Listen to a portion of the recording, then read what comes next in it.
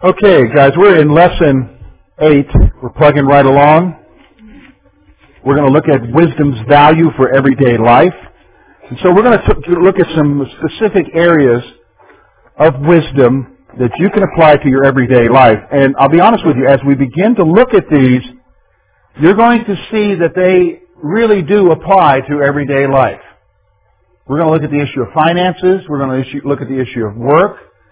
We're going to look at the issue of dissension, quarreling, and so forth.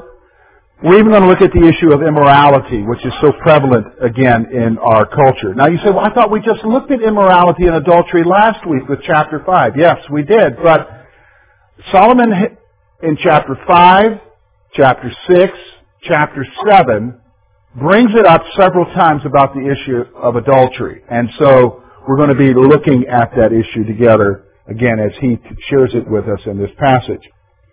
So let's first of all look at verses 1 through 11, some guidance for avoiding poverty. There is some certain guidance for you and I to avoid poverty. So let's look at what he says in verses 1 through 11. My son, if you become surety for your friends, if you have shaken hands and pledged for a stranger, you are snared by the words of your mouth. You are taken by the words of your mouth. So do this, my son, deliver yourself. If you have come into the hand of your friend, go and humble yourself. Plead with your friend. Give no sleep to your eyes, nor slumber to your eyelids. Deliver yourself like a gazelle from the hand of the hunter, and like a bird from the hand of the fowler. Go to the ant, you sluggard, consider her ways, and be wise, which having no captain, overseer, or ruler, provides her supplies in the summer, and gathers her food in the harvest. How long will you slumber, O sluggard? When will you rise from your sleep? A little slumber, a little folding of hands to sleep. So your poverty will come on you like a prowler, and your need like an armed man. Okay, so let's take a look here. First of all, he's going to give us a warning against financial entanglements. Verses 1 to 5. He's going to, first of all, talk about the issue of underwriting debts. The biblical phraseology for that is putting up a surety. And our common everyday language today, in our financial circles today, is called co-signing. Everybody familiar with co-signing? He's going to give us a warning about co-signing here. So the first thing he's going to tell us is, by underwriting the debts of another person, you place yourself into a trap. Now, let me just explain something to you. Co-signing is a very common thing to happen today, isn't it? And some of you here probably have co-signed for somebody. More than likely, the person you will co-sign for is who? A family member. In particular, more than likely the person that you will co-sign for is your child. In particular, so that they can maybe purchase a vehicle. Or maybe even if they get married, help purchase a home. And so, he's going to talk about here that, you know what, when you do that, you're placing yourself into a trap. Now, I'm going to stop for a moment, because what we're going to read here is, he's not going to tell you not to do it. Does everybody understand me? The passage isn't going to be a command here saying to you, don't do this, as a command. He's going to tell you not to do it as a piece of wisdom. Does everybody understand here? Because we're talking about wisdom literature here. We're talking about Proverbs. And what can you do with Proverbs? You can either accept them and apply them, or you can what? Well, ignoring is reject. I don't like that word. You understand? You either accept or reject it. There is no ignoring when it comes to the Word of God. Ignoring is an act in itself of rejection.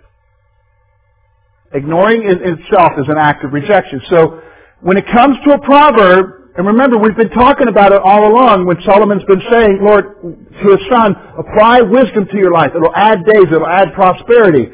Here he's giving you a very practical application to how it's going to add prosperity to your life by not putting yourself on the line for someone else. by not putting yourself on the line for someone else. Because when you do that, you are really putting yourself into a trap. So what is the practical wisdom of this? So for instance, I want to help my son. Well, can I be honest with you? You maybe need to express some discernment whether or not you want to do it for your son. If your son exhibits behavior that he doesn't know how to handle his money, you may want to be careful putting your name on the line for him because you're the one who's going to pay. Do you understand what I'm saying? You understand? We want to help our children. But sometimes that may not be helping them. That may be enabling them. See, you've got to express wisdom because when you underwrite for someone else,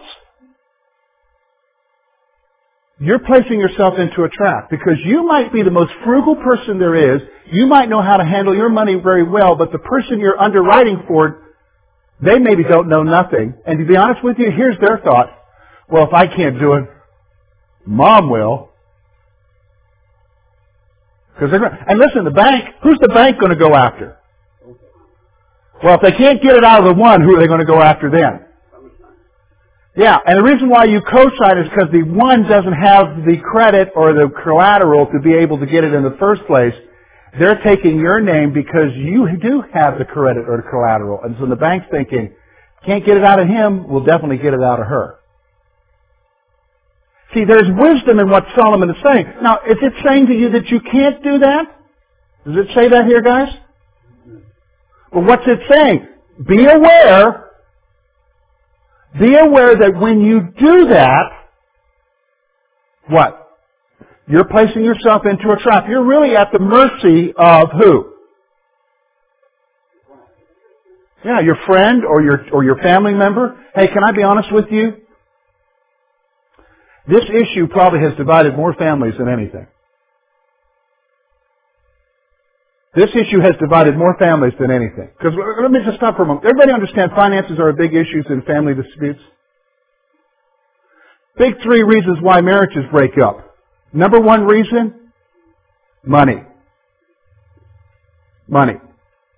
Big three reason why there's problems within a home, within a family. People not talking to each other. Money. See, Solomon's not talking out of the side of his mouth here. He's expressing some wisdom that you and I need to learn. And so, by underwriting debts of another person, you place yourself into a trap. And here's why it's a trap. It's a trap because you have no control over the situation.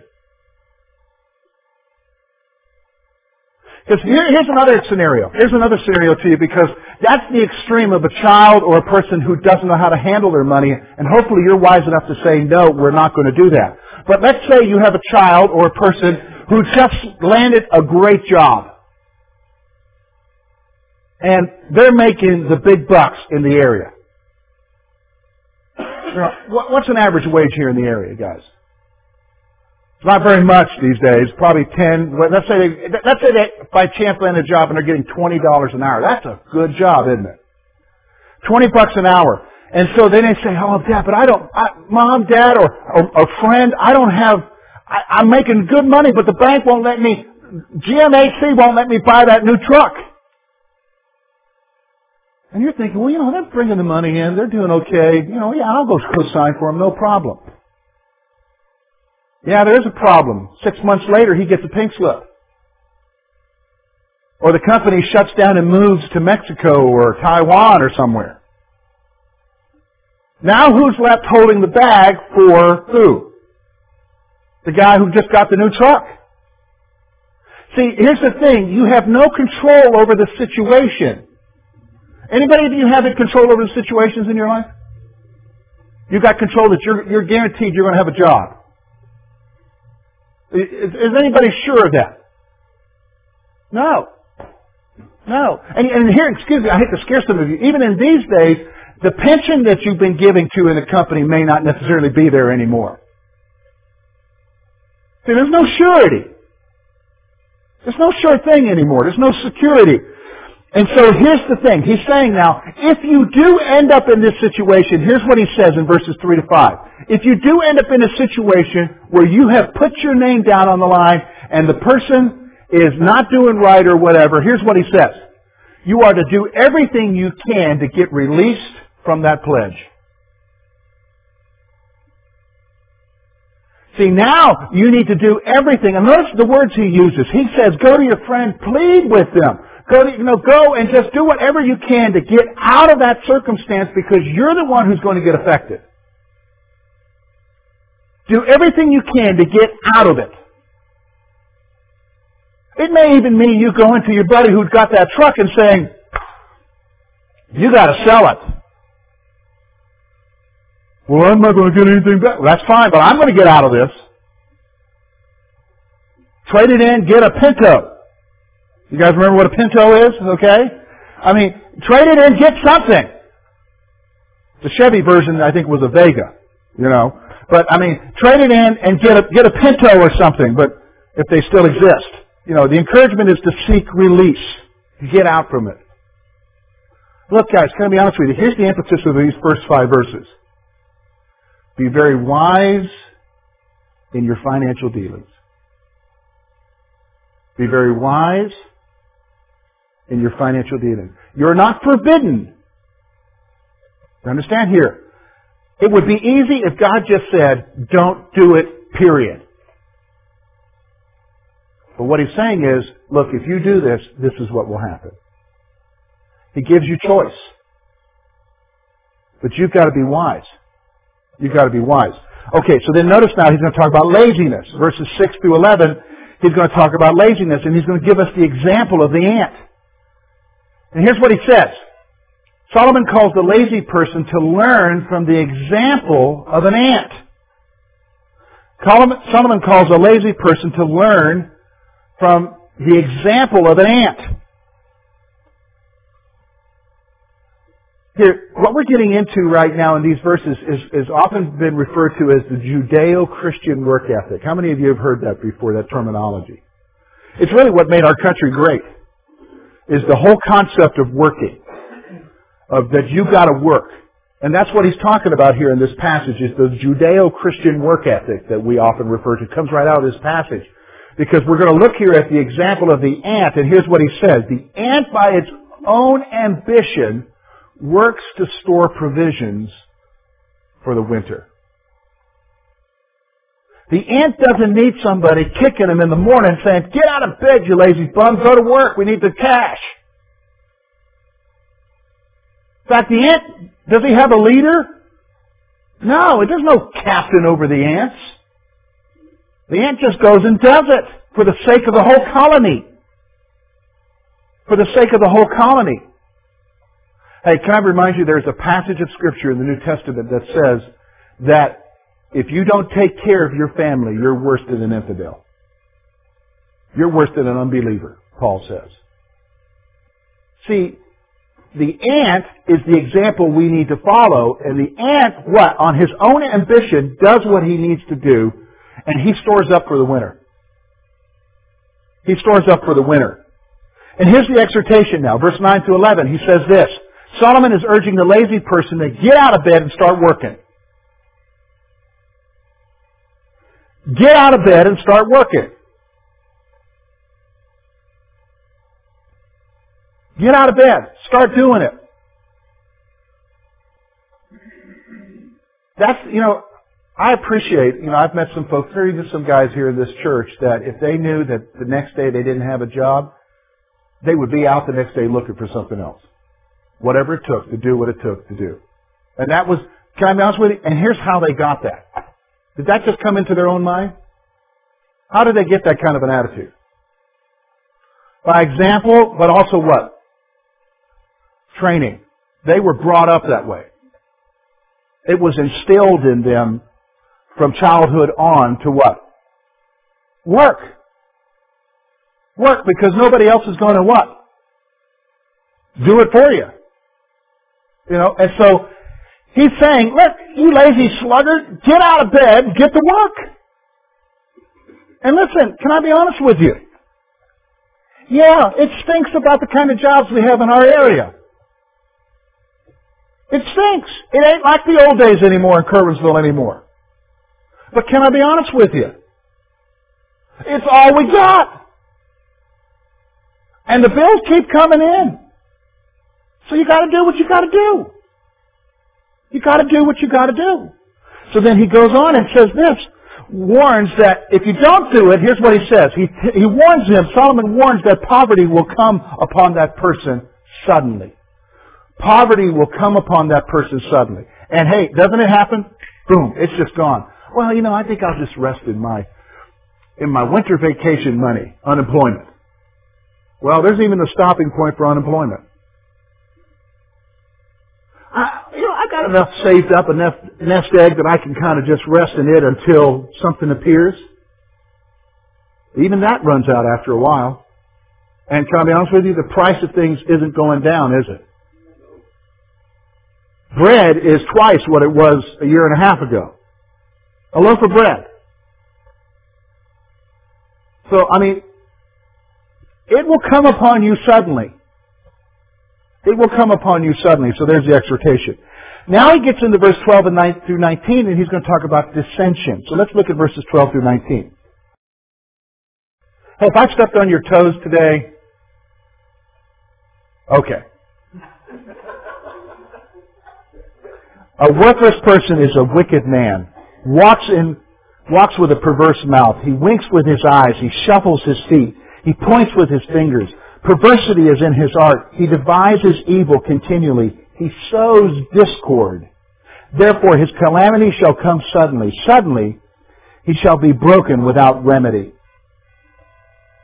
These 6 things the Lord hates. Yes, 7 are an abomination to Him. A proud look, a lying tongue, hands that shed innocent blood, a heart that devises wicked plans, feet that are swift in running to evil, a false witness who speaks lies, and one who sows discord among brethren. Okay, so let's look at this. First of all, the warning against dissension. He's going to talk, first of all, about the one who brings dissension. He's going to describe the person who spreads dissension. Now, we are a Baptist congregation here, are we not? And if you have been in Baptist circles long enough, you know that there is a common chronic problem that we have in Baptist churches. What is it? Anybody?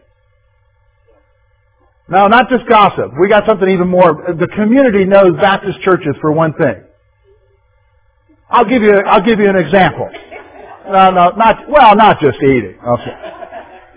Did you hear about the guy who was on a desert island and he was rescued? Well, he said, wow, let me show you my island before we leave. Let me show you everything on the island here. And he said, well, this is where my house was, and this is where I did all my cooking. And he said, this is where my church was. And he said, really? What's that building over there? He said, well, that's where I used to go until we had a fight. Okay, so Baptist churches are known for what, guys? Dissension. You know, they say you got 2 Baptists together, you got 3 opinions. Okay? Okay. All right. You see my point.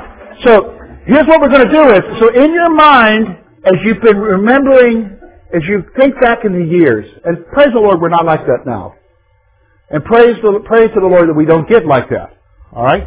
But in your mind, I want you to think back to churches where you've been in, or church discussions, we'll call it discussions, intense fellowship. Not intimate fellowship, but intense fellowship. I want you to think back in your mind, and as I read through this, I want you to think about the key players. The key players. So let's look at what he says here. First of all, the description. Verses 12 through 14.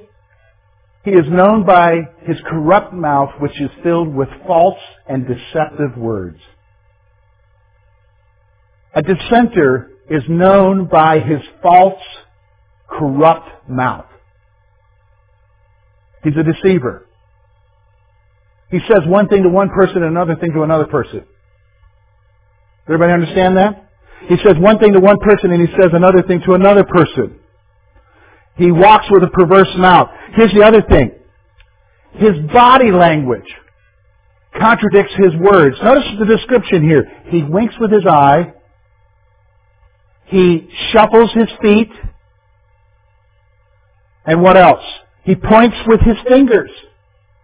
His body language expresses something completely different than what he's saying. How many of you have met people like that? All of us have met people like that. And especially if you know that, and you just can't trust anything they say, can you? You can't. All right? So, and then here's the other thing. He plots and stirs up dissension. He plots and stirs up dissension. This guy is one of those guys that likes to just stir the pot. I want you to think for a moment. Think back to some church situations that you've been in. Have you met people like that? You have, haven't you? And look, it doesn't even matter. Maybe they stirred the pot with one pastor, then they got another pastor, and everybody likes him, but that guy for some reason has got to stir the pot with what? That pastor too.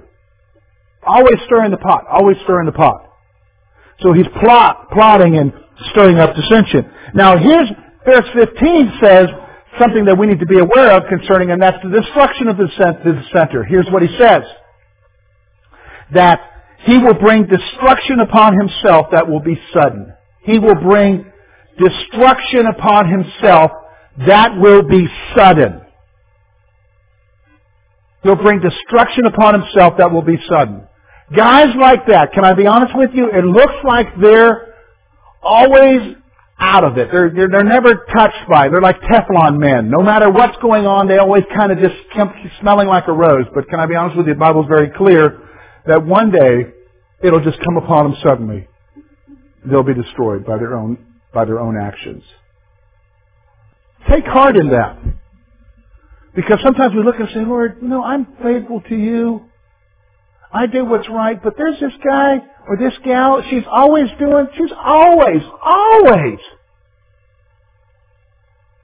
Why is she getting away with that, Lord? We have a passage like this that says, you know what? There is a day of reckoning. And when it comes suddenly. So then notice verse 16 through 19 is some behavior that God despises. Here's what I want you to do. You want to know what God hates?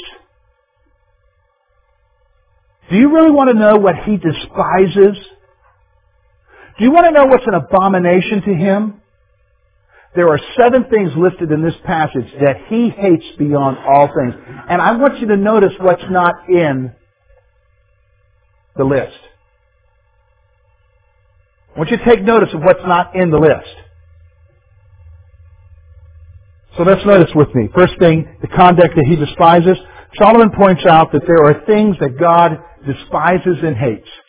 There are things that God despises and hates.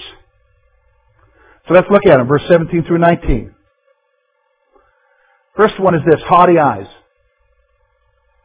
Haughty eyes are the proud look that suggests arrogant ambition. Haughty eyes are the proud look that suggests arrogant ambition. One of the things that God hates more than anything is prideful ambition. Arrogant ambition. Why would He hate that? Why do you think God hates arrogant, prideful ambition? Well, emphasis on Himself and not Him. That's good, Bruce. Anybody else want to expand beyond Bruce? Because there's actually 2 parts of this. Bruce got the first part. It's not just an emphasis on Him, but also an emphasis on who else? Well, not Satan. Let me help you a little bit. Well, no, listen, let me help you. Let's take what Bruce said. Bruce said, because he's putting the emphasis on himself and not God. That's one part. The other part is, he's putting the emphasis on himself and not who else? Others. You're right. Because remember, what's the 2 greatest commandments? To love the Lord God with all thy heart, soul, strength, and mind, and what? Love your neighbor as yourself. The emphasis of Scripture is a commitment to God and what? A commitment to others around you. And so arrogant pride, prideful arrogance, prideful arrogant ambition is focused on who? Me, myself, and I. The unholy 3. And so we see that. Then here's the next thing that He hates is a lying tongue. A lying tongue literally means a tongue of deception.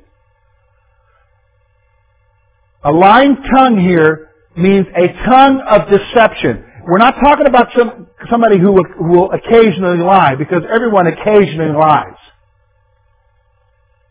But we're talking about someone who is marked by a tongue of deception, who is continually what? Lying. They don't even know what the truth is anymore.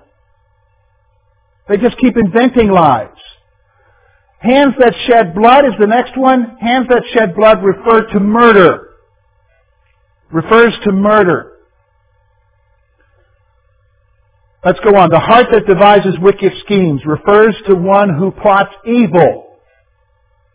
Refers to one who plots evil. So this is the person who's always plotting something bad. Who's always in their mind thinking about doing something bad. Okay? Or getting back at people or whatever. Feet that rush to evil is the next thing that he hates. This describes the one who enthusiastically participates in sin. God hates and despises people who enthusiastically are like there to do harm, there to do wrong. He hates those kind of people. They're enthusiastically seeking to do sin. False witness, I think everybody understands what a false witness is. A false witness refers to one who commits perjury. Because why do you think God despises false witnesses? What is corrupted when you have a false witness? Justice is corrupted. And He despises that. He hates that because justice is corrupted because of false witnesses. And then finally, and this is the one that we need to understand in our circle of churches, isn't it? Here's the one he says here. Stirring up of dissension describes one who initiates contentions and quarrels. The focus of this person isn't the good of the whole. The focus of this person is what I think needs to happen isn't happening, and so we better make sure it happens. And that's the kind of attitude we're talking about here. So then the last 15 verses, which is where we're going to spend the last little bit of our time here, verses 20 through 35, is again the warning against immorality. So let's look at that. My son, keep your father's commands, and do not forsake the law of your mother. Bind them continually upon your heart. Tie them around your neck. When you roam, they will lead you. When you sleep, they will keep you. When you awake, they will speak with you. For the commandment is a lamp, and the law is a light. Reproofs of instruction are a way of life. To keep you from the evil woman, from the flattering tongue of a seductress. Do not lust after her beauty in your heart, nor let her allure you with her eyelids. For by the means of a harlot, a man is reduced to a crust of bread, and an adulteress will prey upon his precious life. Can a man take fire to his bosom, and his clothes not be burned? Can he walk on hot coals, and his feet not be seared? So is he who goes to his neighbor's wife. Whoever touches her shall not be innocent. People do not despise a thief if he steals to satisfy himself when he is starving. Yet when he is found, he must restore sevenfold. He may have to give up all the substance of his house. Whoever commits adultery with a woman lacks understanding. He who does so destroys his own soul. Wounds and dishonor he will get, and his reproach will not be wiped away. For jealousy is a husband's fury. Therefore he will not spare in the day of vengeance. He will accept no recompense, nor will he be appeased though you give many gifts. So let's look here. We got 6 things we want to look at here. First of all, the call to heed. First of all, he's going to start out this section with an exhortation, once again, to listen. So here's what he says. We're going to go through these real quick. Once again, Solomon calls his son to heed his parents' instruction. Listen to me. Pay attention. The world is not a wonderful place. It will destroy you. Listen to me, Solomon is saying. And so then here he gives a call to apply instruction. Here's what he says. The application of the instruction will guard his life. The application of the instructions will guard his life. If you apply what you hear, it will guard your life. If you apply, it will guard your life. And then notice the nature of the instruction. Instruction brings guidance and direction in life. Instruction brings guidance and direction in life. See, God's wisdom, God's Word, or even, can I be honest with you, even to a lesser degree, the wisdom that you give your children because of the experiences you have gone through will what? Guard your life. You understand what I'm saying? Will guard your life. And so, here's what he also says. They will also protect you from adultery.